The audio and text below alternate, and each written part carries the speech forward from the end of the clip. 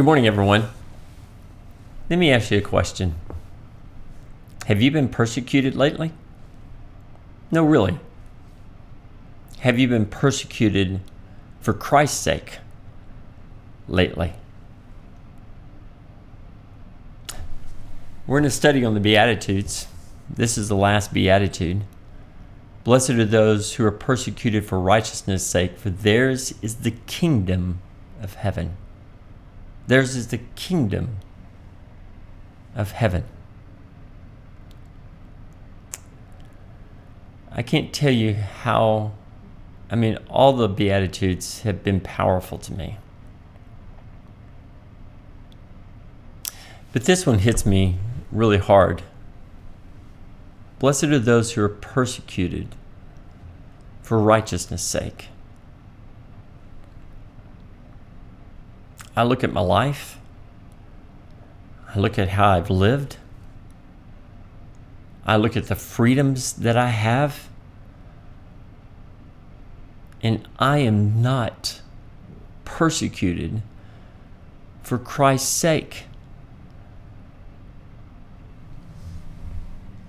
I'm not being persecuted for Christ's sake. I live in a world where I have this freedom. Thank God for that.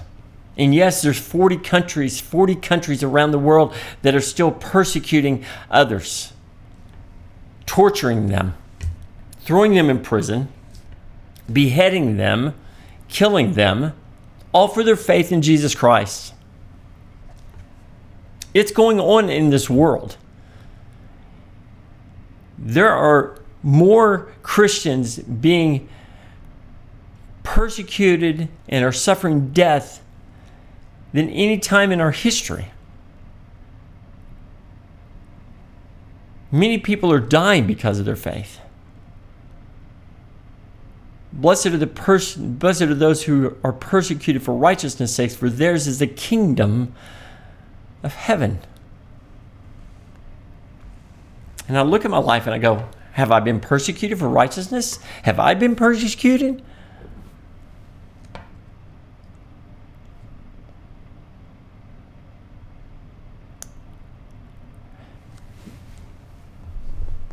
I think some of us probably do believe that we have been persecuted for righteousness' sake.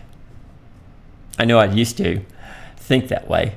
Man, I've been persecuted. I stood up for what I believed in. And I know that we had yelling arguments, and I've had yelling things with other people and stuff, and yelling back and forth. Here's my view, here's your view. Let's go at it. And it was with my friends.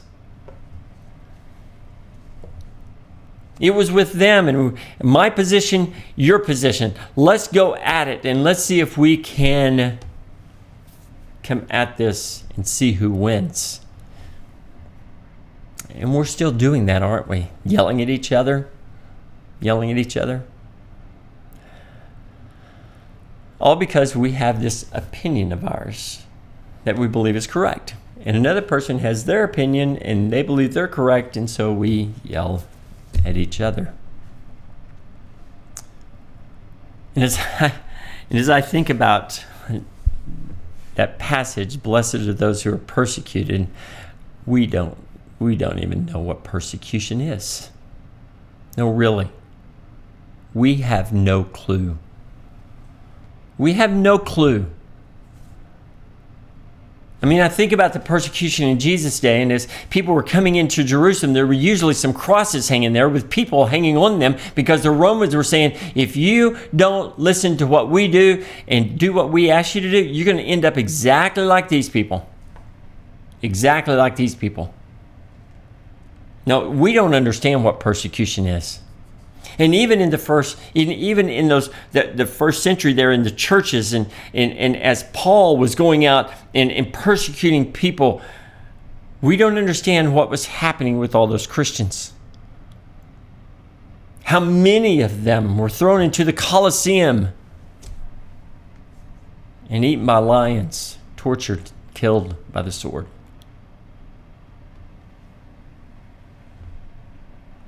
We don't understand what persecution is. And even Jesus. As he's standing before Pilate, as he's standing there, even when he was standing in front of the chief priest, before he goes to Pilate, they're all accusing him. They're all beating him. And then you go to Pilate, and all these accusations are coming again at Jesus. When Jesus finished answered, he didn't say anything. He didn't say anything. And it says, listen. It says, Pilate was amazed. Pilate was amazed at Jesus' silence.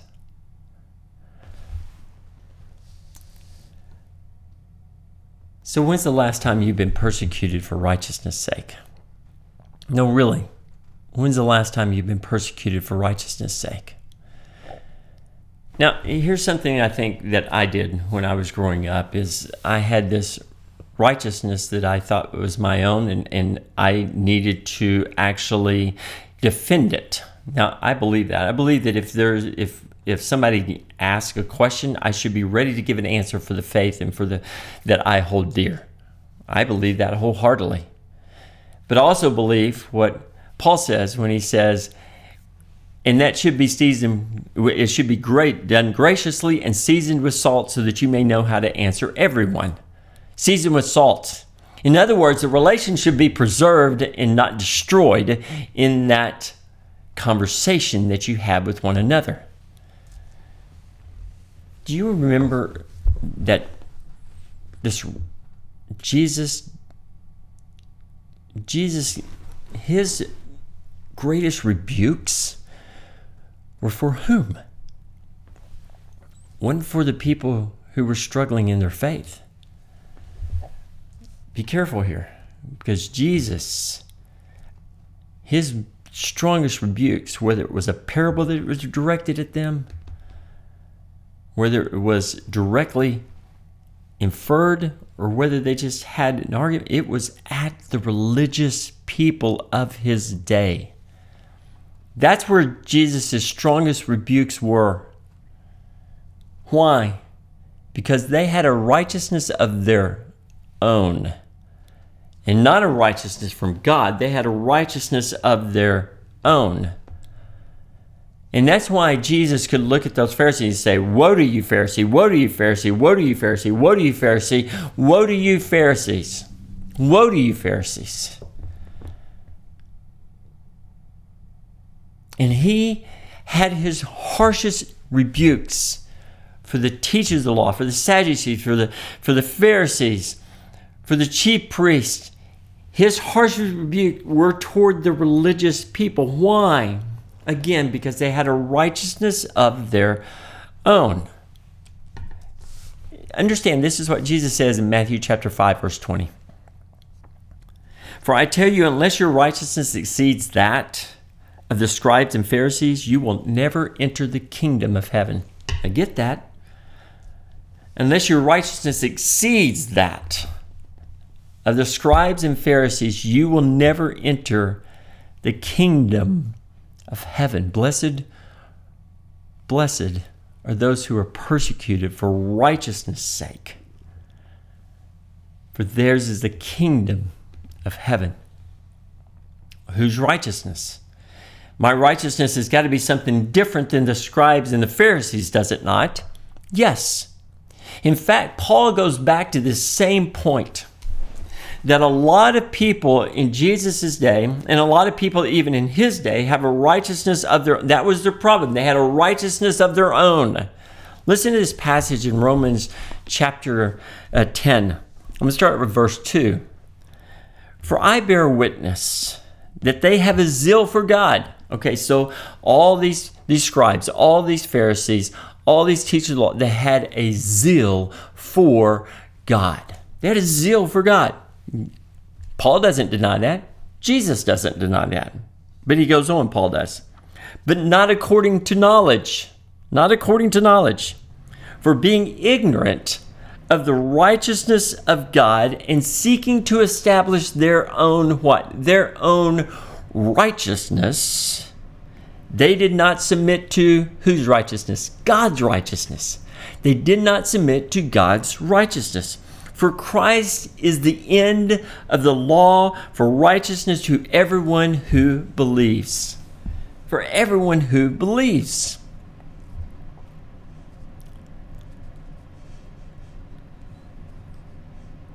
When I was growing up, there were times when I was in conversations loudly, yelling, screaming, and my fellow classmates, because of our beliefs, our differences of opinion on Scripture and how to interpret that. I interpret it one way, they interpreted the other. I'm right, they're wrong. And when I was yelling and screaming at my friends, and I believe some of us think that we are standing up for our own righteousness when people disagree with us and we fire back at them and say, no, you're wrong. You're wrong. Now, I think we need to be very careful with that. Okay? I think we need to be very careful with that. Because that's Pharisees. That's exactly what Paul's talking about. Having a righteousness of your own. I'm going to make my righteousness my righteousness and not your righteousness, God. They had a righteousness of their own.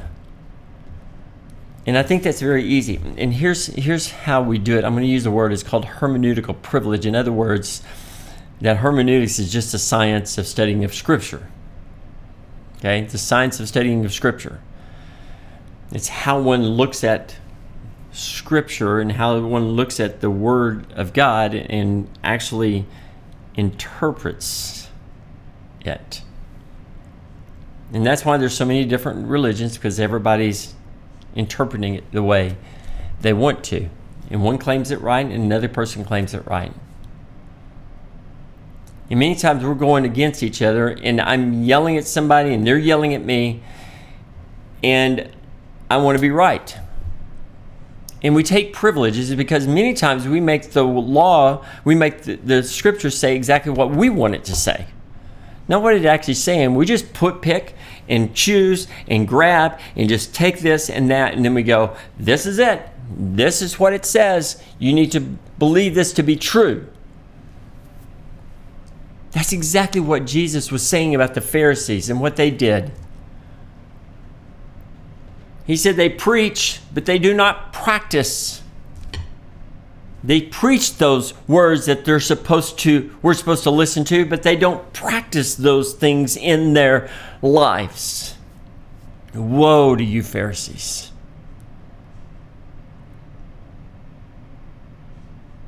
This hits me so hard because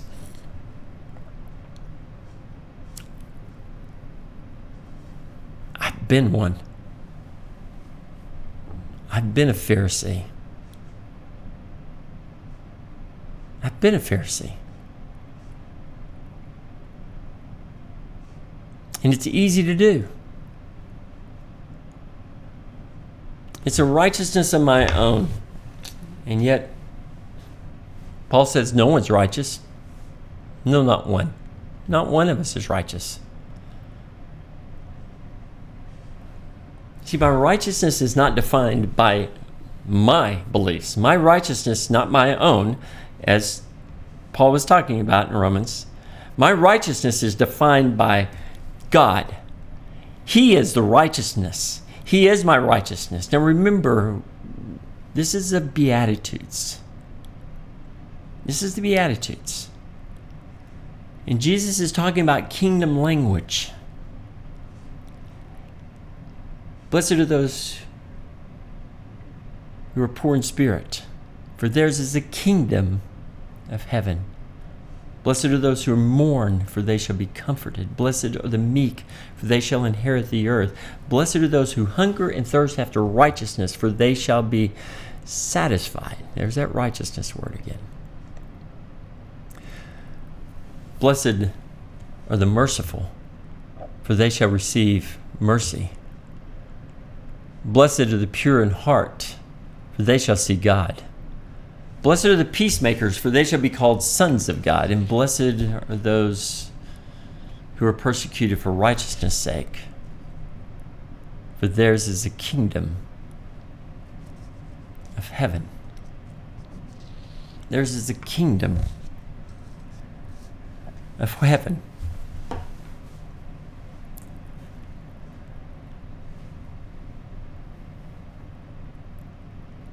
I believe we have to be really, really careful.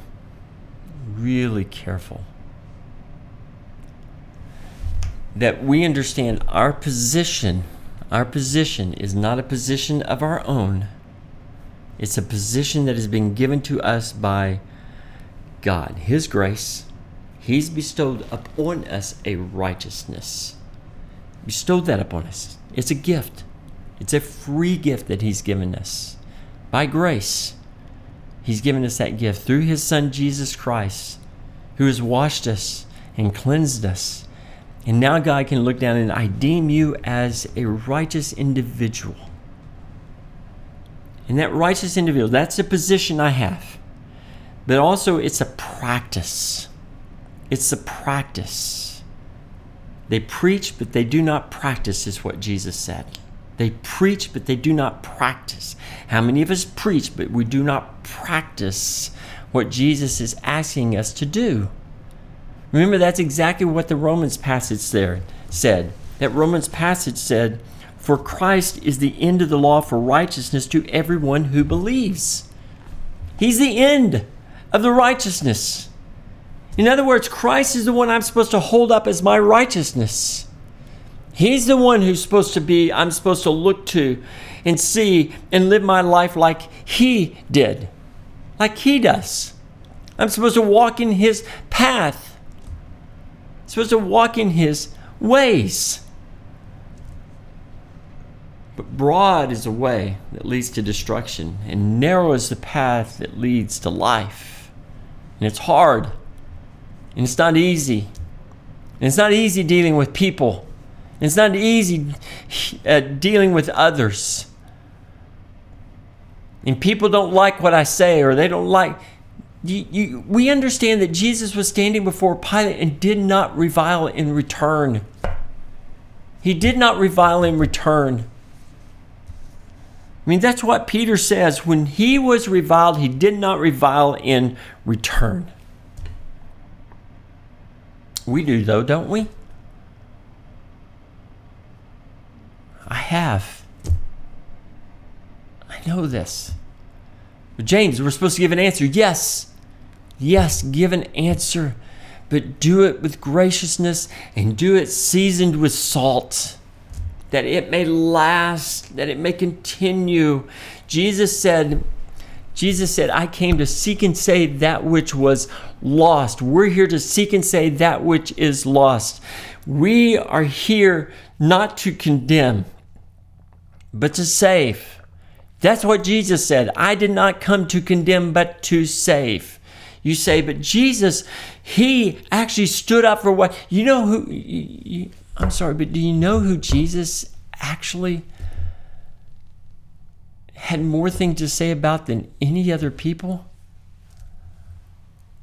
It wasn't the ones who were lost. Jesus had more condemnation for the religious people. For the religious people. For those who thought they had everything right, for everything, thought they knew everything about how to live and how to be. Jesus looks and He said, no, I want you to give people peace. That righteousness includes His practice, our position, the practice we have in Jesus, and that peace, that shalom toward others. That shalom that I'm supposed to have toward others. Brothers and sisters, we will be persecuted. We will be persecuted. We'll have people who will revile us. We'll have people who do not like us. The question is how are you going to respond, and how am I going to respond? You're going to yell? You're going to scream? You're going to holler? Or are we going to be more like Jesus? We'll talk about that next week.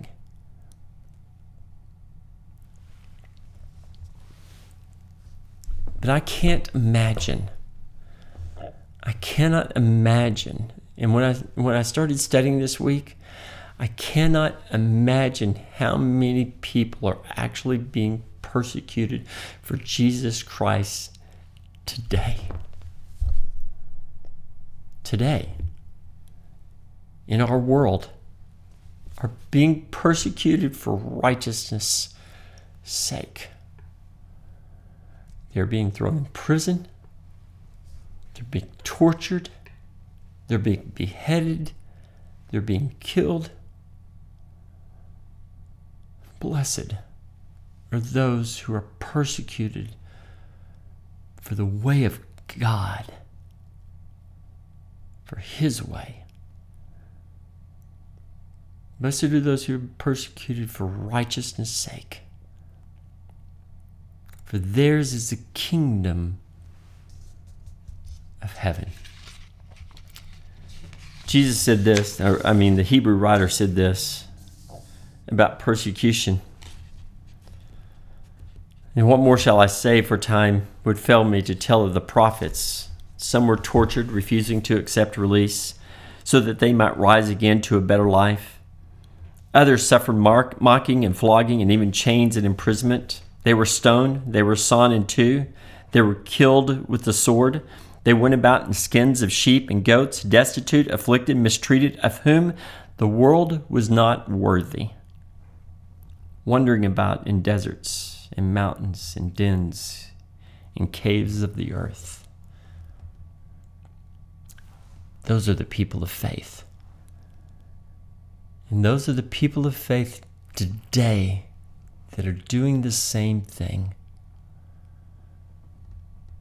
Who are standing up for righteousness and being persecuted. Blessed are those. Blessed are those individuals. I want to end this morning encouraging you to seek a righteousness not of your own, but one of God and of Jesus. And the other thing I want to encourage you to do is I want to encourage you not to revile in return. Answer. Be a person that answers. Yes, Jesus came to bring a sword. It did divide. He divided the religious with those who were not. He put a sword right into the heart of those who felt like they were self-righteous. That's what he did. And if you feel that self-righteousness, if you have that, please, we need to change. Our role is to look like Jesus, to act like Jesus, to be like Jesus. To walk in His ways toward others. He showed compassion. He mourned with those who mourned. He was a peacemaker. He was persecuted for righteousness' sake. He hungered and thirsted after righteousness. He was meek. He was meek and he was merciful. And he was pure in heart. So, brothers and sisters, as we end, I want to say a prayer for those who are being persecuted today. And I pray that God will be with you and that He will be your righteousness. Let's pray. God, I thank you for our study on these Beatitudes. And Lord, I ask that you be with all those who are imprisoned, those who have been tortured, those who have been flogged, and many who have lost their lives for your sake. I pray that you will be with them. I pray that you will be with their families. I pray that you will strengthen those churches that are hiding in the catacombs, in places where are caves. pray that you'll be with those churches. Lord, we seek your righteousness. In many ways, we made your word say what we wanted to say, and we're sorry for that. And may we be people of peace. May we know how to answer everybody. Yes, please give the Holy Spirit to us so that we can answer people, but as we do, make sure that that's gracious and done seasoned with salt. Lord, how I love you and how I ask that you be with this body of Christians who call this their home. May you watch over them, and may you care for them, and may you give them your peace as only you can. It's in your Son's name, who gave us that peace, who came and showed us this life. It's in his name that we pray. Amen.